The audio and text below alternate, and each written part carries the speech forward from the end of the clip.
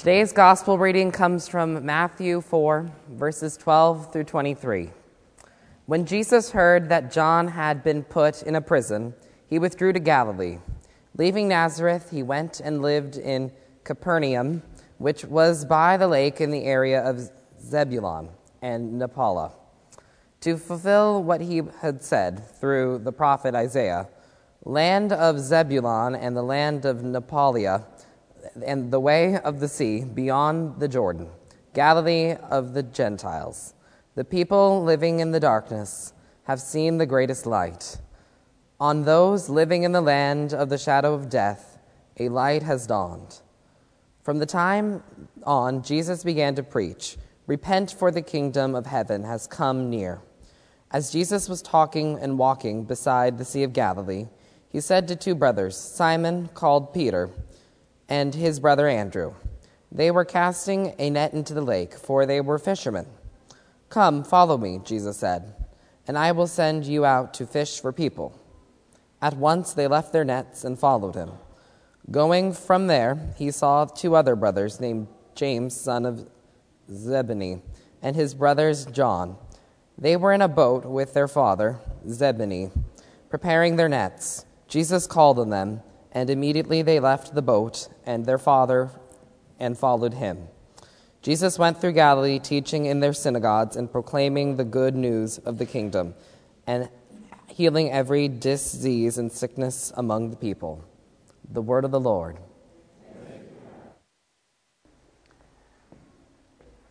Have you ever been watching a show or a movie and the music starts getting scary?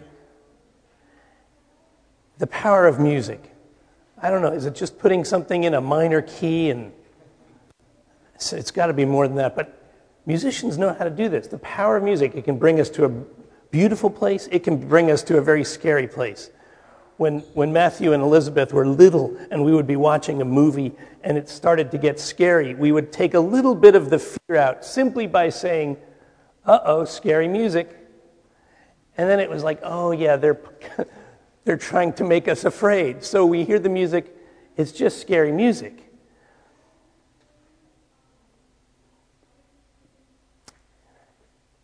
If we read this scripture over again, nice job, Calvin, on reading the scripture, I would suggest that right after Calvin read the very first line, we would cue some scary music. When Jesus heard that John was arrested, cue the scary music. This is not good news for Jesus. This is frightening news, because guilt by association, Jesus was really close with John. Jesus had just publicly demonstrated with John at the River Jordan and had been baptized by John, and by so doing was saying to the religious authorities, "I place credence in what's going on here at the muddy rivers of Jordan. God's doing something special here that cannot be controlled by the religious authorities in the temple." If they had just arrested John, they were probably going to be coming after Jesus too. Jesus responds to this very frightening, scary news by withdrawing to Galilee. Sometimes this, friends, is a faithful response to the things that scare us. Usually when we are not on our game, we respond to fear either with fight or flight. Some call it a reptilian brain response. Our reptilian brain, and we all have it, is very low in the base of our skull right here, and it's usually our animal reflex, reptilian-like. Our higher mammalian brain gets a little bit beyond the fight or flight. We see more options, more choices, but at first hearing about fear, or when we sense fear, we think like a reptile. We're either going to fight or we're going to flee. Some who who have studied the Enneagram know that 6s on the Enneagram, and that's probably 50% of the human race, that's 3.5 billion people, who are motivated by fear, sometimes get counterphobic, which means they're afraid and they put on an air of confidence so that nobody sees they're afraid and they start attacking. It's a counterphobic behavior. And we see that in ourselves and we see that in others. Jesus responds to this fearful news by simply and humbly withdrawing to Galilee. He doesn't fight. He doesn't flee. He withdraws. Now, when Jesus would withdraw, often he would go up into the hills to seek communion with God. And he would be there for a long time. And it was his way of grounding himself, his way of focusing himself, his way of not buying into the fear of the day, of the age, of the politics, of the power brokers of his age. He would withdraw to seek solitude with God. Brothers and sisters in Christ, this is good for us who are trying to follow Jesus. When we face our fears, may need to learn how to withdraw. Even if we're in the same room as that person or situation that is causing us fear, there is a way to close our eyes or even keep our eyes open and breathe in such a way that allows us to withdraw, allows us to commune with God who is in our midst. Now, if we who are trying to follow Jesus as closely as we can have something to glean from his behavior and his way of encountering fear, look at what happens in the scriptures following the news that he withdrew to Galilee. When he comes out of that season, that time of withdrawal, he does 3 things that we might do as well. 1, he says, repent, for the kingdom of heaven is near. In other words, he's affirming that God is present even in the midst of fear. God is present. He's saying that things don't have to be looking good for God to be present. Things don't have to be going well for God to be present. The kingdom of heaven is near. That may be important for us to affirm for ourselves and maybe preach by whispering it to someone else who's going through crisis or fear-filled times to say, hey, God is with you. God is even here. The second thing that Jesus does that may be helpful for us is he calls people into community. He says to Peter and Andrew, leave your nets, come follow me and I'll teach you to fish for people. And then he calls a rival fishing team. I just thought about this. This dawned on me. I've read this story all my life, but it just dawned on me. I wonder if these 2 sets of brothers were fishing competition. They were both in business at the same location. I wonder if they looked at each other as rivals, as people who were taking the good fish, people who were perhaps charging more or less to make a buck. These may have been competitors. And Jesus calls these 2 rival sets of fishermen to come and follow him. And he will teach them about a new currency. The currency is no longer profit. The currency is relationship.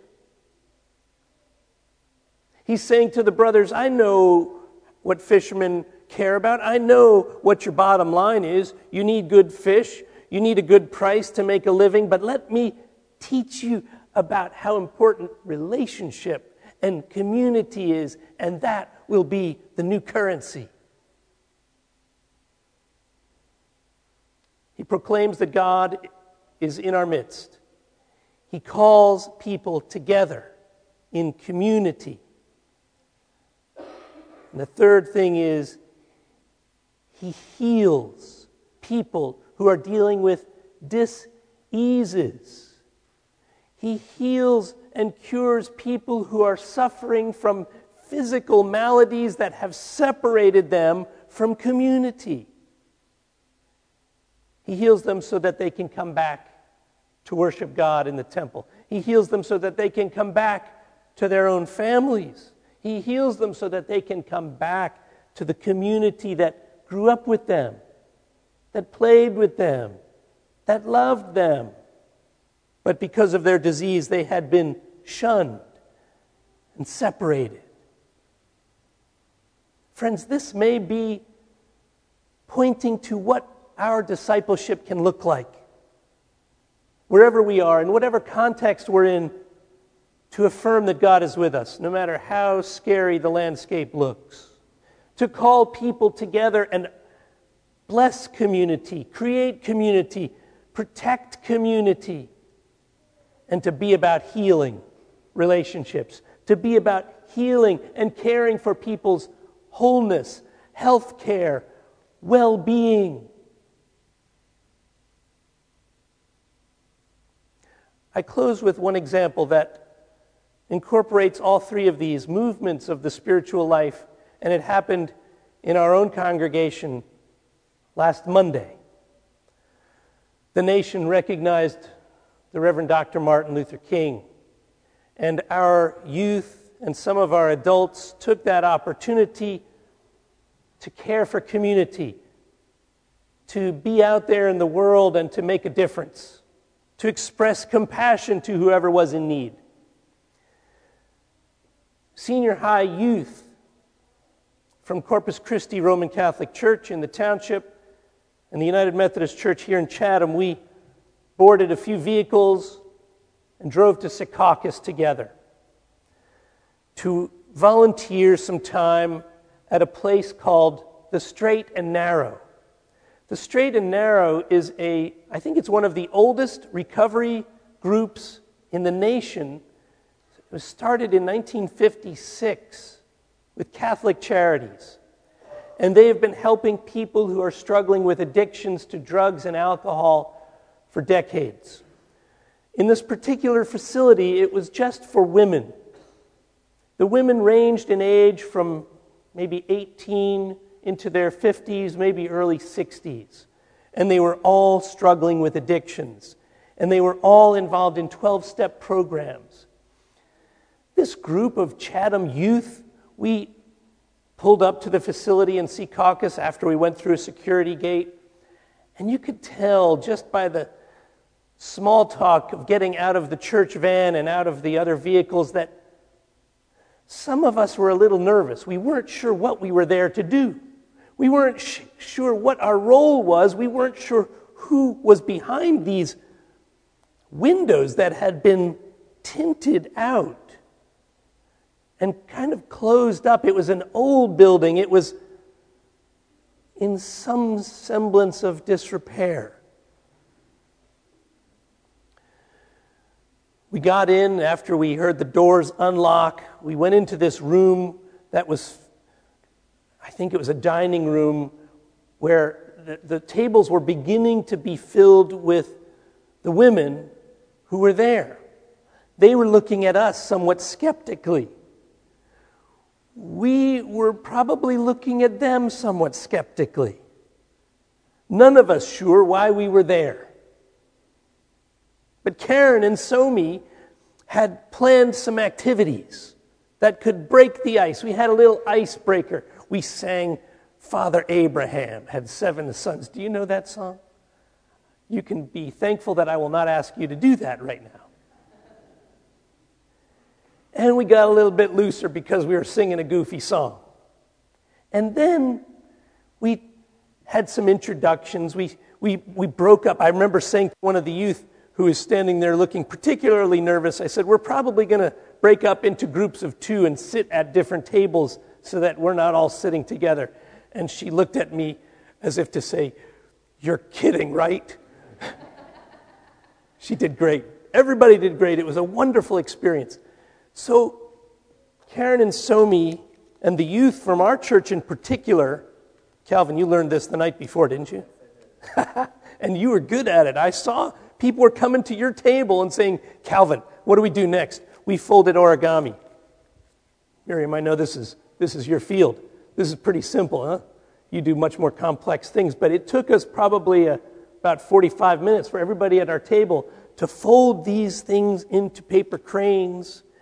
And what was happening was some of the women, there was a woman at our table, she was a mother of an infant and a 3-year-old, and she was away from her kids, and she was so sad about that and feeling terrible about herself with that, and yet she had a vitality. She had owned her addiction. She said, I'm going to be here as long as it takes for my girls so that I can overcome this addiction. She was really good at this. Some of the other girls and women were coming to her and saying, can you help us? Community was happening at these tables. And as I've been preparing this sermon, I realized all three things were happening in that little room with tinted, darkened windows that we couldn't see out of. By our presence there, they knew we were Christians. We said, we're here because we care about you, and God is in your midst. We said a prayer before pizza lunch. Do you know how easy it is and how commonplace it is for us to go and get a pizza? This is the first pizza some of these women have had in 6 months.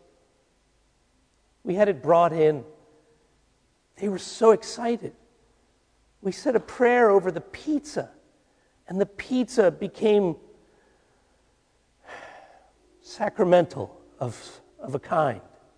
And the community around the tables became holy. We acknowledged that God was present. We nurtured community. And we were encouraging of the hard work that these women were doing in their 12-step programs. We were all about healing in that moment. Friends, that may be our call for such a time as this. To not let our fears have the last word, to withdraw, to seek solitude with God, to affirm that God is present, to build community, and to be about the healing of relationships, the healing of people and community, the healing of the creation. And when we do that, we will be